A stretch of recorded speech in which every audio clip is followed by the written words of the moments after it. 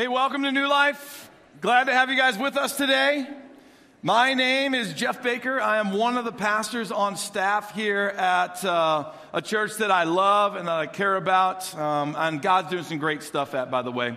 I want to say a big hello to all of you that are worshiping with us down in the venue. I'm excited about what God's doing down there as well. Look forward to greeting you maybe even after the service, as well as our church that we have that is synced up with us right now live out in North Platte. And God's doing great stuff out there, guys. I mean, we've only had that church since September, and we're already averaging 115 people every Sunday. That's pretty exciting. Yeah. That's real exciting. And Pastor Dave and Tiff, who are our campus pastors out there leading worship and wrapping up the service and doing all the leadership that's needed and raising up volunteers, they're just doing a fantastic job in the community of North Platte. And you need to realize that, we're one church right now in 3 locations all at the same time. I love 2015. This is a crazy day to live in with technology. It's beautiful to be able to have all of us worshiping together in one place. So what you need to know is that you are part of something much larger today than what you even see with your own eyes. God's doing great stuff around New Life. It's not just about attendance. It's about salvations. Last week, there was a handful of people that had never given their life to Christ that said, I want to make Jesus the Lord and leader of my life here at New Life. And that's exciting. That's exciting. That's what we're about. A lot of people think the church is about taking money. Sure, you have to take an offering, but you realize that those funds are used to help people find Jesus and help people grow to find Jesus. That's what we're really about. So that's what we should be excited about. And that's what this church is doing. Every single week at New Life, we're discovering people giving their life to Jesus for the very first time. And man, I'll tell you what, that's a miracle that I want to continue. In fact, you realize, though, that that's the greatest miracle you're ever going to see. You realize that, right? I mean, we could bring somebody up on the stage, pray for them, and they could be, lame, they couldn't walk, and they could stand up and walk. And you would go, wow, that's amazing. But I'm telling you, what's greater than that is the person that gives their heart to Christ. That's where true power and transformation happens. That's the miracle I want to continue to see. And the day that that miracle stops is the day that Jeff Baker no longer stays. There's no purpose for me.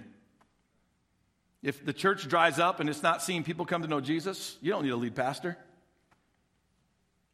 Why do we need leaders? We need leaders to remind us of the mission and the vision.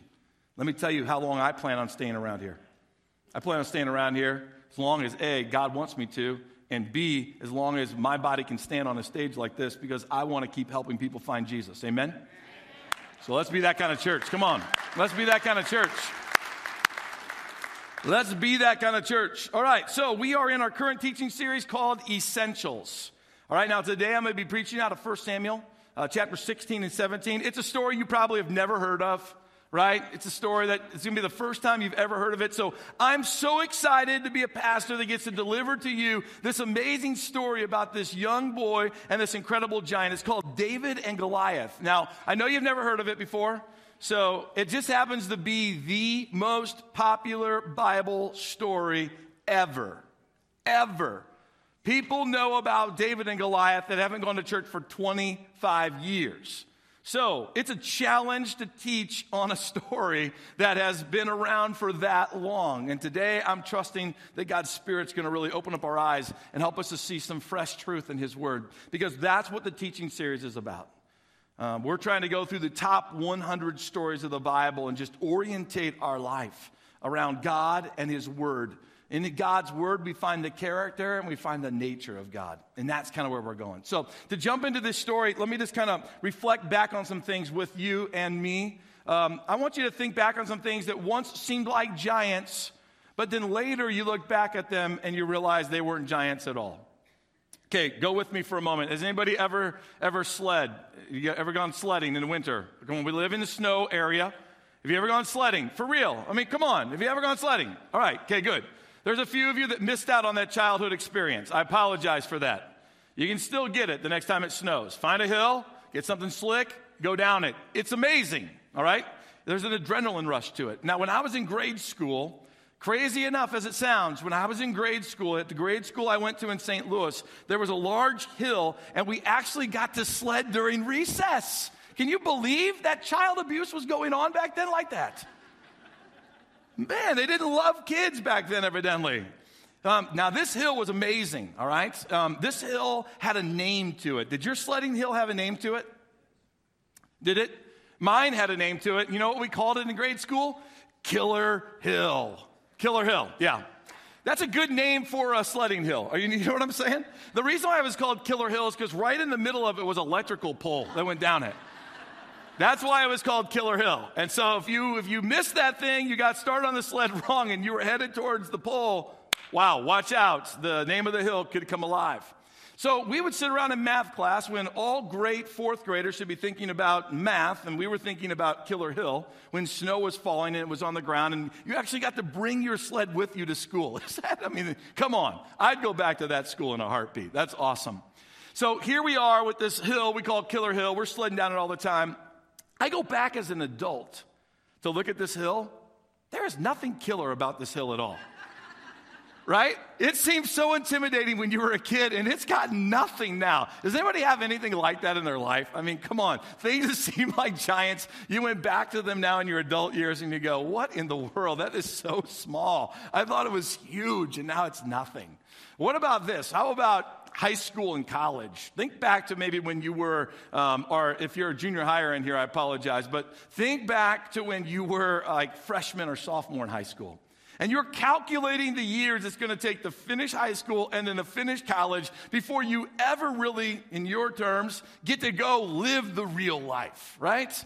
Get a job that pays good money, have freedom, get your own place, get a car. It seemed like it was going to take forever. It was this giant that was never going to come. And now some of us on the backside of that, you look back on those kinds of years and what? They were like a vapor, weren't they? They went by so fast. And what's one of the big things you hear people say all the time? I wish I could go back to those years. So the years that seemed like they were going to take forever, this giant just kind of diminished. There are other giants, though, that are, well, they're just real giants. Those kinds of things, they come and go. Killer hills and time waiting to, achieve a degree. There are other giants, though, that are serious. Giants of addictions that are standing in front of us that right now some of you are facing, and you're just wondering, how in the world am I going to get over this? Some of you have giants at work, in your workplace with a boss or with a new assignment that you were given, and you're just wondering, where am I going to get the wisdom or the knowledge to overcome this? Some of you have giants of sin that are just temptations that are just raging against you, and you're wondering to yourself, is this ever going to be something I'm going to conquer? Is it ever going to be something I'm going to get through? You have giants in relationships. Some of you have giants that are just confidence issues that you just can't find the confidence to face it and get over it. So there are physical giants, there are emotional, soulish giants, and there are spiritual giants that we face all the time. I remember facing a massive giant a few years ago when my 19-year-old daughter came into the living room and turned the TV off and with tears in her eyes confessed to me that she was pregnant.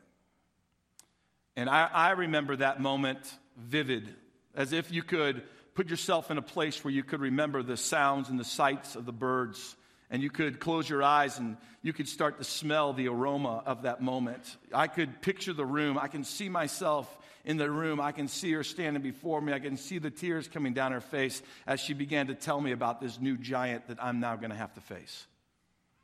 I didn't face that giant very well right off the bat.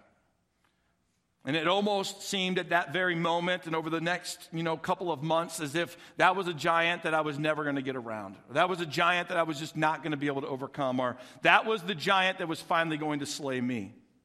It was just daunting for me. I know many of you have gone through situations like that, and don't you have to praise God now as you look back? And I see how God over time, not immediately, He wanted to immediately, but I wouldn't let Him. But over time, God gave me the grace to deal with that. Over time, God gave me the compassion to deal with it. Over time, God gave me the fatherly wisdom on how to love through that moment. And you know what? I look back on that giant has been slain over and over again. And as we were flying back, my wife and I, from Phoenix last night, we were looking at her phone, and she's flipping through these pictures, while we're jammed into the economy section where two people are sitting in one first-class seat. And so you're really intimate right then, right? And so we're looking through the phone, and she's showing me all the pictures of my youngest daughter and her son, Aiden. And you look at him with his cute face and the smile on his face. And you look at it and you just go, God, I thought that was a giant. And I look back on it now, and my heart is filled with love. My heart is filled with gratitude. That God takes things that seem like giant situations, and he has the ability to break them down and destroy them right before our very eyes to help us become the people he wants us to be. You need to know today that the giants that you're facing right now, the giants you're facing are there, that God's wanting you to put your complete trust and your faith in him, because God's going to use those giants to develop his character and his nature in your life. You can't just avoid the giants in your life. It seems like you try to for a moment, you turn your back on them, and you run a different direction, only to find out that wherever you go, there are your giants, right? You can only get away from them for so long, but then they're there again. It's because God's going to use those to create inside of you his heart. So today I want to talk to you about David and his giant. And I want to help you learn what it means to become a giant slayer today. A giant slayer. So that your heart can look more like God's heart. And before we jump into it, some of you will notice that there's this brick wall behind me, this block wall. This teaching series, as we go through it, we're continuing to add these blocks to it. These blocks are representing the essential truths that you're going to hear me speak on today. Each essential truth has a block. And those essential truths are going into this wall to remind us of what God's building inside of your heart. Did you realize as you come to worship God Sunday after Sunday, that obedience to God, that God honors that as his word gets deposited into your obedient, listening heart, that the Holy Spirit can use those words and use those points and use those essential truths later on when you need them? That today might not be the day you need to learn about slaying the giants of your life, but next month might be. And then the Holy Spirit takes those words and he takes that truth and he's able to bring it back to remembrance. And that's why with Essentials, we're reading through the top 100 stories of the Bible. Can you really contain all of the details of 100 main stories of the Bible? It's almost impossible to do that. But when that word gets deposited into your heart, the Holy Spirit can use it and bring it back to your remembrance to bring you the victory. So today, as we jump into this sermon, I'm going to give you 3 essential truths today that are going to be deposited into your heart that God can use in your future, or use today to help you become the giant slayer, destroying the things that are standing between you and what God has planned and destined for your life. So let's jump in. Today it's going to be more story format. I'm just going to tell a story to you. If you have your Bible, you can open up to 1 Samuel. You want to look at chapter 16. I'm just going to tell you the story. I've found that adults, just like when we were children, we like stories. We still like stories. 1 Samuel chapter 16 starts out with Samuel. Samuel is the prophet of his time. He's the man, he's the vocal piece of God. He speaks God's heart to God's people, and God's people are supposed to take that, obey it, apply it, and move on. Samuel has been an essential part of the people in helping them to establish the king, King Saul at the time. And now we're going to discover that there's another king that's coming, and his name is going to be King David. So Saul, as this vocal piece of God to the people, God speaks to him one day and says to him, Samuel, I need to tell you, the anointing on Saul to be king has been removed. His sin has brought him to that. You can read about that in chapter 15. I have found another man, and I'm going to put my anointing on him to be the king. So Samuel, I want you to go to Bethlehem, because in Bethlehem, you're going to meet with a father named Jesse, and this guy has sons, and one of his sons I am anointing as king.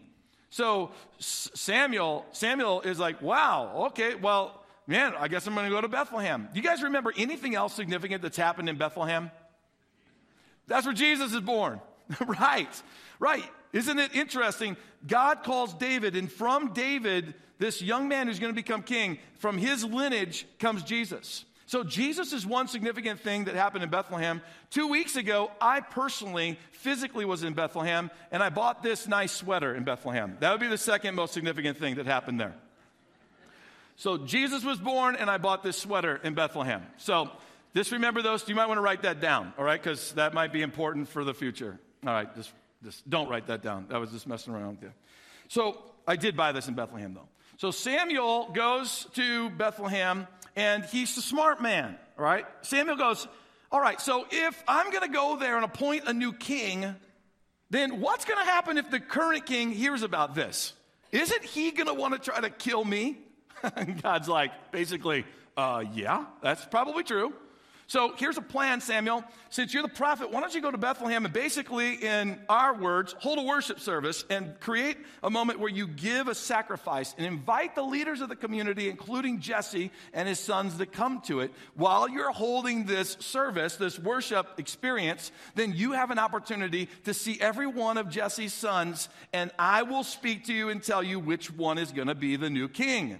And then, Samuel, you anoint him. That's your role. You can go back to your hometown. You're done. Thank you very much for your service.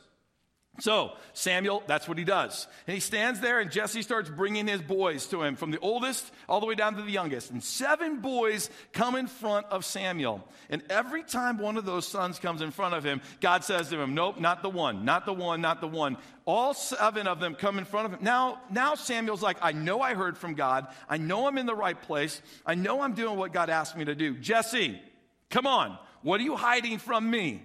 You've got something else. You've got another son, don't you? And he's like, well, yeah, I have another son.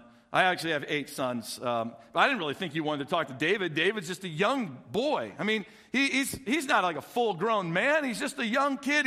He's out in the fields, and he's taking care of sheep right now. Then Samuel gets that stern prophet kind of look, and he says to him, you and me, we're not going to sit down until you get that youngest son of yours in this building. I want to talk to him.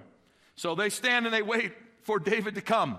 When David walks in the door, the Bible says that as soon as Samuel saw David, the prophet saw David, this young boy, God spoke to Samuel and he said, that's the new king. Anoint him to be the king.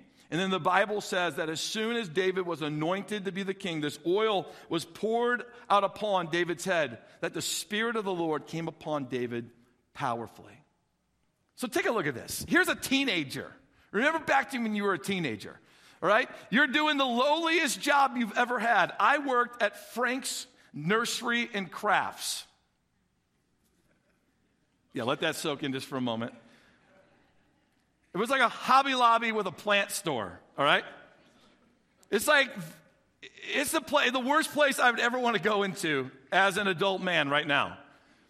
One day I was sitting in the car, my dad ran into the store, I saw this place, it was new, and I didn't have a job, so while he was in doing some small shopping, I went in, applied for a job, and got it. I mean, that's kind of how it worked. My dad comes out, I go, hey, I got a job. What? You got a job? So I'm working at Frank's Nursery and Crafts.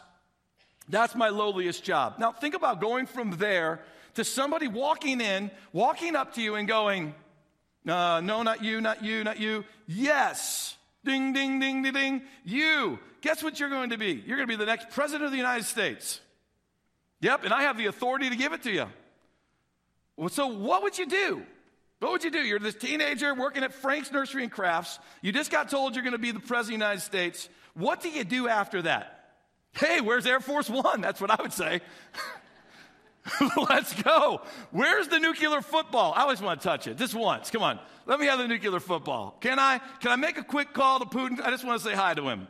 I mean, I would probably do foolish things like that.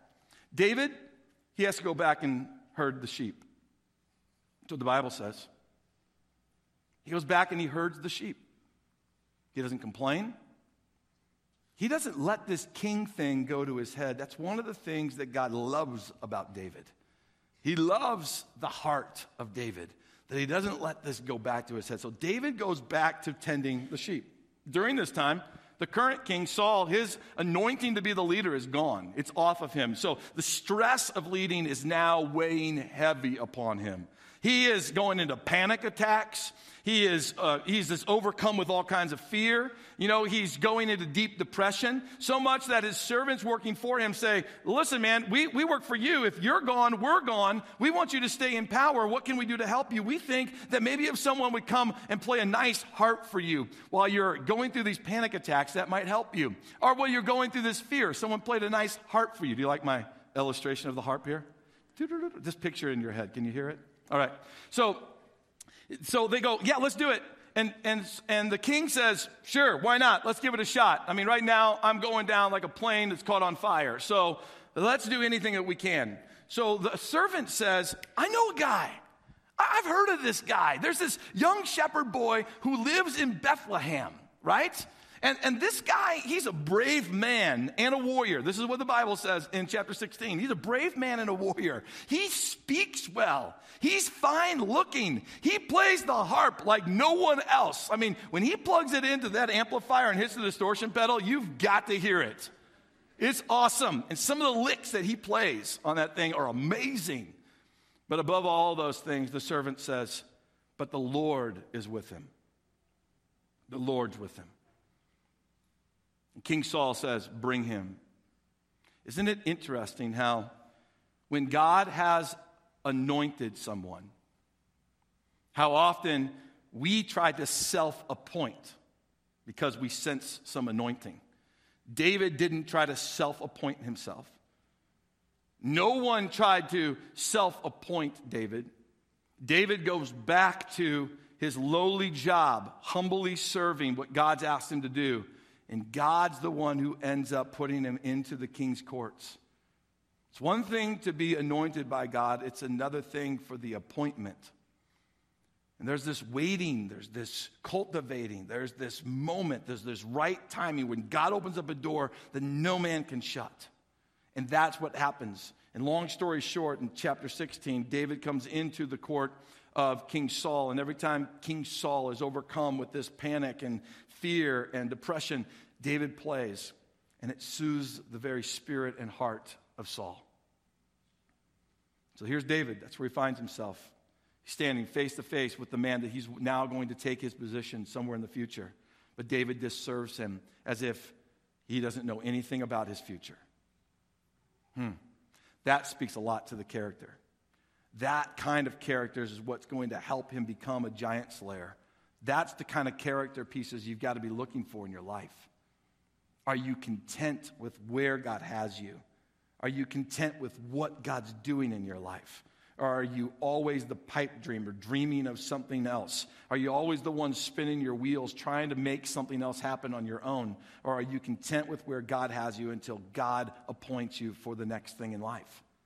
God's looking for faithfulness of character where he has you before he wants to open up the next door of opportunity, or otherwise it's like a noose around your neck that's going to hang you. So then we jump into chapter 17. Chapter 17, we've got this epic battle that's taking place. We've got the Israelites on one side of the valley of Elah, and we've got the Philistines on the other side. And the Philistines, they've got this man called Goliath, who they say is a champion of war, a champion of battle, who keeps coming down out of their side, down into the valley. And he stands there and he yells up at the Israelites. And he shouts things like this: choose a man and have him come and fight me. Whoever wins will own the other nation. Right? This day I defy the armies of Israel. Give me a man and let us fight each other to the death. Now, every day they would send this messenger down into the valley, and every day he would shout these things. You would think a good war strategy, right? I'm not a general, but you think a good war strategy would be this. If every day he came down in the morning, which the Bible says he did, if every day he came down in the morning, why don't you just take like 12 guys, go out at night, get out close to where this messenger stands up and yells these defiling, profane things at the Israelites. And as soon as he gets his mouth open and he starts to say the first word, all 12 of your special forces guys stand up and they just take him down. That sounds like a good war strategy, huh? Yeah, but they didn't do it. You want to know why they didn't do it? Because the man standing in the valley making these big, profane, defiling statements was no normal man. This man was called Goliath. He was a giant. And on our staff and at our church, we also have a man that's not normal. We have a man that is unlike other men. We have a man that is a manly man. Pastor Ed's going to come up. I want him to help me do something right. Give it up for Pastor Ed. I've asked Pastor Ed to help us understand the real understanding of what a Goliath was like to a man or a person like a David. So I know that you guys that are watching in the gym or watching in North Platte or online right now, he's just gone out of your shot. So we're backing the shot out right now, okay? So just give us a moment because we want to do it smoothly. How many of you guys like watching TV where a camera's like, right? You don't want to do that. So we're backing out smoothly, all right? I think we're at the place where we've got him. We're good to go. All right, so you are now in the shot for everyone to see. Now, Pastor Ed, he is 6'3" tall, and we've got him standing at a platform of exactly 3 feet. So all of you good mathematicians, that makes him exactly how tall? 9 feet 3 inches. The Bible says in chapter 17 about Goliath that Goliath was slightly over 9 feet tall. 9 feet 3 inches. David, it doesn't say much, but let's just put him as a normal man. I'm 5'10.5", and I need all that half because as I get older, I've heard that it's going to disappear. So 5'10.5". Now, so I've got to face this guy. Even if I had the sword, I could barely shave you right now, even if I had the sword, much less cause damage to you. And Goliath stood this type of stature, right? Can you picture a man 9'3" tall? Just imagine how big his hands are. Imagine how big his feet are, you know? It took a whole lamb probably per foot to make a sandal. I have no idea. But it did say this about him. It did say this about him in the Bible, that he wore armor on the upper part of his body and a helmet that weighed 125 pounds. That's a lot. Some of you weigh 125 pounds. Some of you used to know what it was like to be 125 pounds. All right, so 125 pounds, that's what he wore. He carried this spear with him, the Bible says, that had a tip on it that was 15 pounds. And they believed that that spear he could throw with great accuracy because of the way it was designed. If I threw a spear with 15 pounds on the end, it might make it to the end of the stage. That's about how far I would go. And then he had this javelin that was made of bronze that he wore over his shoulder, and he had this sword that he wore. That doesn't even count the weight of all of his leg armor that it talks about. And in front of him, the Bible says, and this is actually somewhat funny, I think, that in front of him would go this man with a shield. Picture the shield, all right? Got it? So here comes a dart from out there, or an arrow. It's going to shoot to his head. There's no way. I'm not even blocking it. The man with the shield was useless. All he wanted everyone to know was that I don't need that guy with the shield. I don't need that kind of stuff. I'm tough enough without that. Every day, twice a day in the morning and the evening, he would walk down into the valley and he would say these profane, defiling things to the Israelites and about their God. And every day that it happened, the Bible says that the king, Saul, he would run in fear. He would shake in fear, the king would. And that the men that unfortunately that night got night watch closest to where Goliath would come out, they would literally, the Bible says, turn and run back into their army. People were literally scared until one day when a young man named David showed up on the battlefield. Thank you. You make a good Goliath, by the way. You got any closing words? Okay. Thanks. I just wanted you to kind of get a good picture of what you were really facing at that moment. David shows up. Goliath has been doing this for 40 days in a row, guys. David shows up and goes, "What in the world? What's going on? What's this guy down there? Why is he saying these defiling things about us and about our God? How come no one's ever done anything? Are you guys seriously going to stand around the whole army, my brothers and all of you guys and the king? You guys just going to let him keep doing this? How long has he been doing it? 40 days? I can't believe this. That would never work with me and my sheep. I would never let a lion come around my sheep for that long. I'd take him out." Well, that message gets to the king, King Saul. Saul pulls David into his tent and he goes, hey, what's up? What's going on? And David says, I want you to know right now, don't worry about that giant. I'll take care of him. And you can imagine what Saul says to a teenager. He goes, are you crazy? Are you ridiculous? Have you lost your mind? You're just a boy. I'm not going to send some boy down to just to be, the next sacrifice for that Goliath. And David takes him kind of almost by the ears, if you will, from a conversational perspective. And he says to him, you know what? I don't think you understand who I am. And at that moment, he could have said, I'm anointed as king. But instead, he goes a whole different direction. And he says, I've killed lions and I've killed bears with my own bare hands. And I have clubbed them even to death. He goes on to say this in chapter 17, verse 36 and 37, he goes, I've done this to both lions and bears, and I'll do it to this pagan Philistine too, for he has defied the armies of the living God. The Lord, who rescued me from the claws of the lion and the bear, will rescue me from this Philistine. Saul finally consented. All right, go ahead, he said, and may the Lord be with you. That brings us really to essential truth number one. And that is, God can kill your giants. God can kill your giants. David said these powerful words, that the Lord rescued me. David knew that the Lord was the one who worked on his behalf. David knew that it was the Lord who had killed the lions, had killed the bears when they had come against his very thing that he was supposed to protect, his sheep. And now he's standing there and he's staring this giant in the face who's coming against a nation of which in his heart he knows he's going to be the king of. And he goes, I'm not going to let that Goliath, that lion, or that bear come against the people. I'm going to do something about that. And I know that the Lord rescued me in the past, and the Lord will rescue me again in the future. And then he even goes on and he says that he defied the armies of the living God. Notice this. Saul's not the one that noticed what Goliath was saying as a defilement of the living God, nor did the people. The people were just in fear. David shows up and recognizes that this statement coming off this battlefield is a defilement to our God. David knew that when you defile God, you battle against God. I might be the one that God's called, but your battle's not against me. Your battle's against God. And today, what you need to remember is this. The giants that you face, you've got to go back and remember, has God delivered you from any other giants that might look like the bears and the lions? Has God worked on your behalf in your past?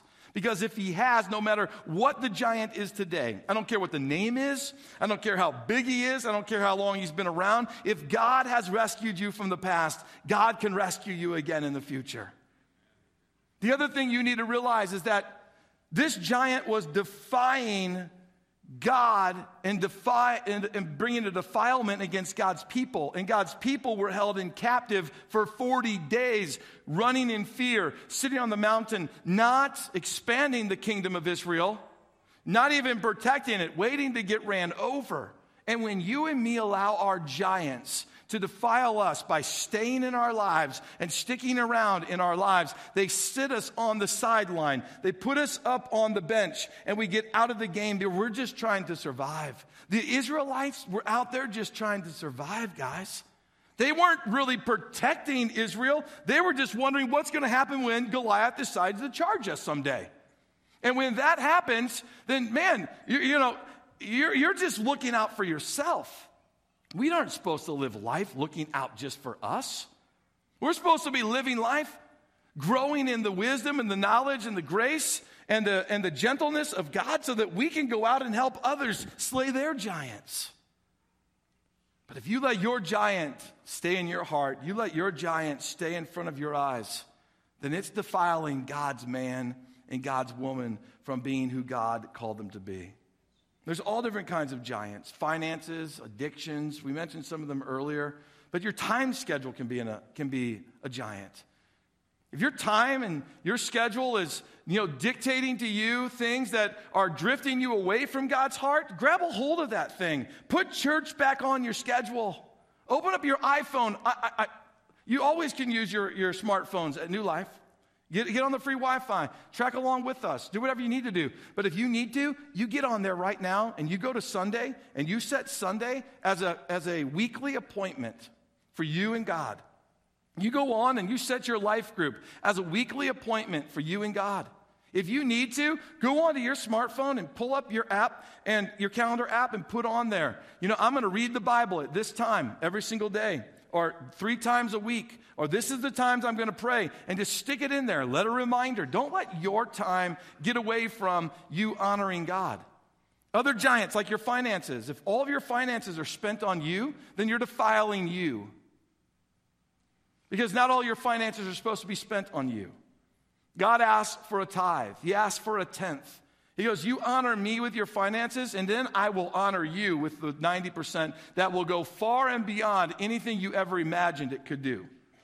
And so if we're not honoring God with our finances, then listen, I'm not the guy trying to be the bad guy. I'm just the guy telling you what the truth is. Then you're bringing the defilement upon yourself, and you're putting yourself on the sideline, and God's asking you to get into the game.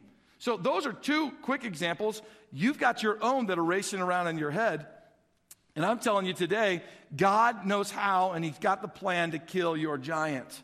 But you and me are going to have to remember what He's done in the past and recognize that any attack that's coming against you, that's putting you on the sideline, is defiling you from being the man or the woman, walking in the freedom, the grace, and the love of God, so we can love the world and help others know what it means to have a relationship with Jesus. That's what God's called us to do. So never, ever forget what God's done in your past, because they are essential building blocks, a foundation that God's building in your life so He can do amazing things in your future. Getting back to the story, though, in 17, verse 38 and 39, it says, Then Saul gave David his own armor, a bronze helmet, and a coat of mail, or a coat of, armor he put on him. David put it on, he strapped the sword over it, and he took a step or 2 to see what it was like, for he had never worn such things before. David said, I can't go in these, he protested to Saul. I'm not used to them. So David took them off. Second essential truth, second building block is this: man's plans don't kill giants. Saul says to him in verse 38, Saul gave David his own armor. It was logical for David to wear that armor. It was logical for David to take the sword from him. It's logical. And when you are facing giants, you're going to find a lot of people are going to give you logical advice on how you should face that giant in your life. Good, well-meaning people. A lot of people are going to have ideas for you of what you should do to defeat that giant. They're going to tell you to read this book or do this thing or go see this person or, whatever. They're going to have a whole list of things for you to do. But what you need to realize is that what's more important is putting your faith and your hope in God. God's solution trumps anything that man would ever bring to you. Now, there are a lot of godly people around, and I would encourage you, seek godly counsel. Godly counsel, but godly counsel should confirm to you what the Holy Spirit's saying to your heart. Just what one man says shouldn't be the ammunition for you that causes you to go out and try to slay the giant. One man's opinion is going to get you killed. That's what one man's opinion is going to do. One man's opinion is going to cause you to find defeat after defeat after defeat. Where you're going to find the victory is when you're seeking God's Spirit on your own, or you get a couple people that are praying with you. These are not people giving you advice. These are people praying with you, helping you to seek God's heart. They're the kind of people that would ask you questions about what God's saying in your life. They're the kind of people that care enough about you that they don't want you to, run off and do something crazy, but they're the kind of people that want you to find God's heart on your own so that you can take the steps so that you can own it. Because if you're going to go slay the giant like David did, he stood there on his own. There was no one else with him. You know what happens when all you do is get advice from others and you try to follow it out? When you face the giant and you turn over your shoulder and you go, hey, what do you think? And they're not there? Now what do? You normally hightail it and run. That's what you normally do. And you never fully address your giant. Ownership comes, and the slaying of the giant comes when you have heard God's voice. And then it gets confirmed through the counsel of wise men and women who know God's heart and will say to you, help you discern, did I hear God's voice or did I not hear God's voice? Verse 39, dealing with man's plans don't kill giants, David said, I can't go in these. I'm not used to them. David had not proven that armor would slay giants, but David did know, and it had been proven, that God was faithful. And David went with what had been proven, that God was faithful. He's faithful to follow through when he sent him. He was faithful with provision. He was faithful with timing. And that's what David put his hope in. David valued God's plan and his idea over man's. Man's plan, put on the armor and the sword. What was God's plan? Go down to the brook, David, kneel down, and I'm going to show you 5 stones. Pick up the stones. 5 stones over a sword. Man's plans don't kill giants. God's plan does. If you listen to MyBridge Radio, you heard a devotional that I did for last week. I was talking about man's plans versus God's plans, and I was talking about, in 90 seconds, I actually shared this devotional. Wouldn't it be nice if I did a sermon in 90 seconds? Okay, don't say anything. Seriously. All right, just let it go. It's your moment. David had his moments, remember? Kept them close to his heart. Keep it close to your heart. Build good character. But I was talking about how I wanted to be a youth pastor for the rest of my life. And I loved that. And I could never see myself being a senior pastor. Why would I want to ever put myself into that kind of torturous position? But that wasn't that was God's plan to put me in this position. My plan, man's plan, was to keep me out of this position. But experiencing it in Omaha and a campus pastor type of, a co-pastoring role, and then coming here and becoming the lead pastor, I look back at that giant and I go, why did that giant seem so big? That giant really is nothing. Why? Because when it's God's timing, God's provision, and God's plan, giants get slain. And when it's man's plan, man looks at it and goes, that seems daunting. I don't think I want to go there. And in your life, if you keep trying to follow man's plan, the giant's going to look 9 feet tall. He actually could look 10 times greater than that if you've been defeated over and over again. Anytime the giant defeats you, he grows in his strength, authority, and seemingly power. But the higher the giant gets, then that just means the harder they fall. And God's got a plan to kill your giant today. But you're going to have to put your faith and your trust completely in him. Getting back to the story, David, just to wrap up this message, David goes down to the brook. He gets 5 stones. They're about 2 to 3 inches in diameter. They're going to fly perfect out of his sling. The whole works. He packs those things up, and he starts out towards Goliath. One of the things I love about David, man, is that he starts out towards Goliath before he allows Goliath in the evening to come back out, or in the morning to come back out and to make his audacious statements again. Before the giant starts speaking, before he watches them come out, David goes down into the valley and gets ready for battle. And when the Bible says that when Goliath saw David, Goliath is the one that started coming out. And when he got close enough to see that David was just a young boy, he's like, you send me a boy to fight? You guys are crazy. And what is this? Am I a dog, he says, that you would send a boy to fight me with a stick? Because all you could see was David's shepherd's staff. He couldn't see that David had picked up stones or that he even had a sling. And then Goliath says to David, you know what, boy? This is what I'm going to do to you today. I'm going to slaughter you, and I'm going to feed your flesh to the birds and to the wild beasts. Now, these are the types of words that caused the army to run and the king to shake in his boots with fear. What do you think David does? Anybody got any kind of crazy ideas of what he might have done? Let me tell you what he says. Immediately, without hesitation. You come to me, Goliath, with sword, spear, and javelin, but I come to you in the name of the Lord of heaven's armies, the God of the armies of Israel, who you have defied. Today, the Lord will conquer you, and I will kill you, and I will cut off your head. Brutal, I got it, all right?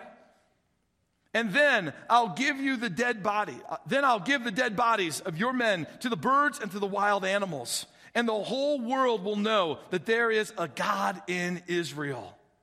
And everyone assembled here will know that the Lord rescues his people, but not with sword and with spear. This is the Lord's battle, and he will give you to us. Oh, man, that's the kind of attitude we've got to have when we're facing your giant. David says 4 critical, massive things about the Lord. First, he says, you know what? I come in the name of the Lord of heaven's armies.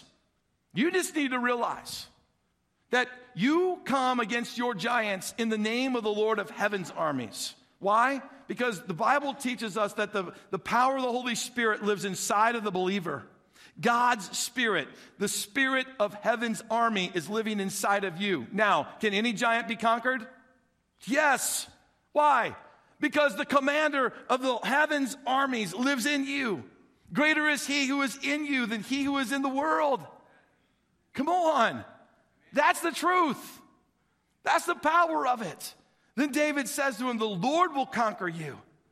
And he says to him, the Lord rescues his people. David, in both of those statements, is letting Goliath know, you need to know today, I'm just a messenger. God's the one who's going to destroy you. You need to know today, God is the one that wants to work on your behalf. He's the one that wants to rescue you. He's the one that wants to destroy the enemies that are in front of you. And if Goliath didn't get it, which if he's that tall and he's that big and his brain's that big, then, it takes a long time for thoughts to get from point A to point B. He's been in a lot of battles. David just clearly says, this, Goliath, is the Lord's battle. Today, guys, your giants, whatever you're facing that's keeping you from being the man or the woman God wants you to be, you need to know, God's the one who wants to battle on your behalf. God's looking for someone with pure faith that would just kneel down before him and stare into the brook of stones and go, God, what stone do you want me to pick up to face this battle today? Instead of just getting the advice from everyone that's around us today, God's looking for people like we say here that the altars are for the hungry that would come and kneel down and go, God, what stone do you want me to pick up today so I can march into battle? Because the third and final stone, and if I could break this block to help drive home this essential truth more, I would do it, is that faith without actions never kills giants.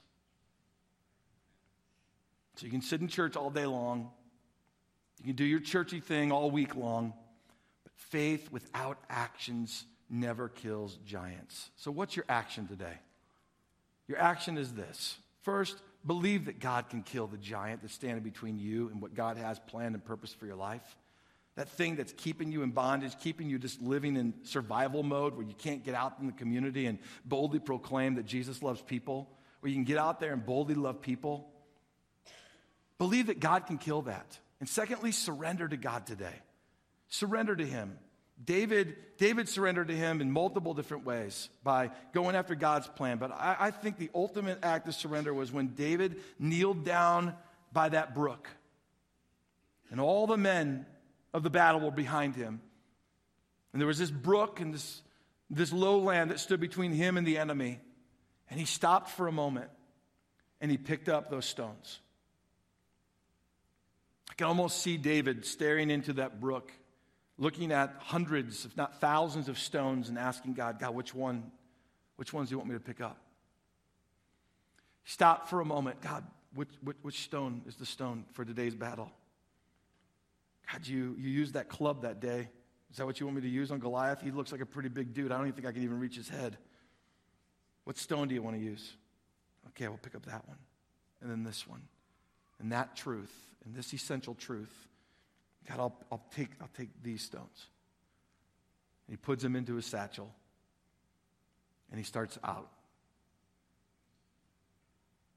One of the verses that I love about David was that after he got done saying that big, audacious statement, in verse 48, he said, as Goliath moved closer to attack, David quickly ran out to meet him.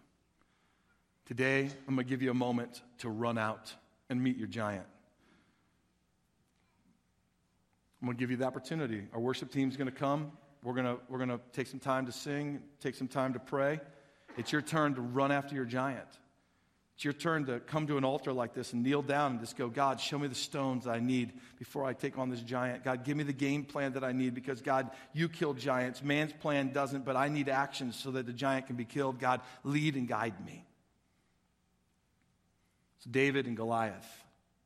It's no children's tale.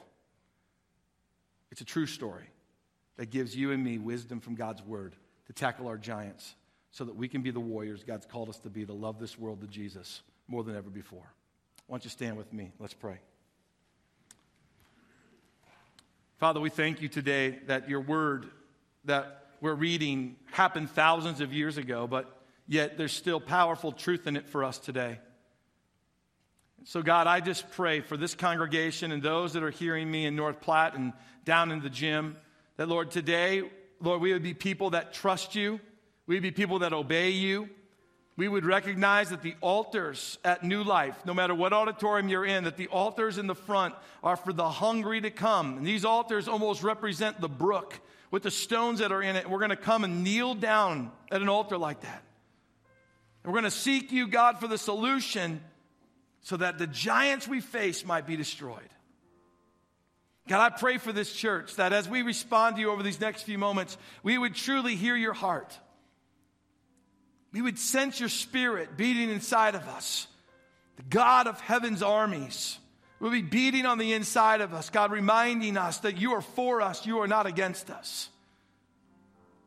That, Lord, you desperately want to destroy the giants that impede our motion towards you, that they hold us captive from being your people in our community to see our world come to know Jesus. Thank you. Thank you, God, that you slayed the giant of sin on our behalf, that we might have a relationship with you. And may we trust you today to slay our giants. In Jesus' name, amen.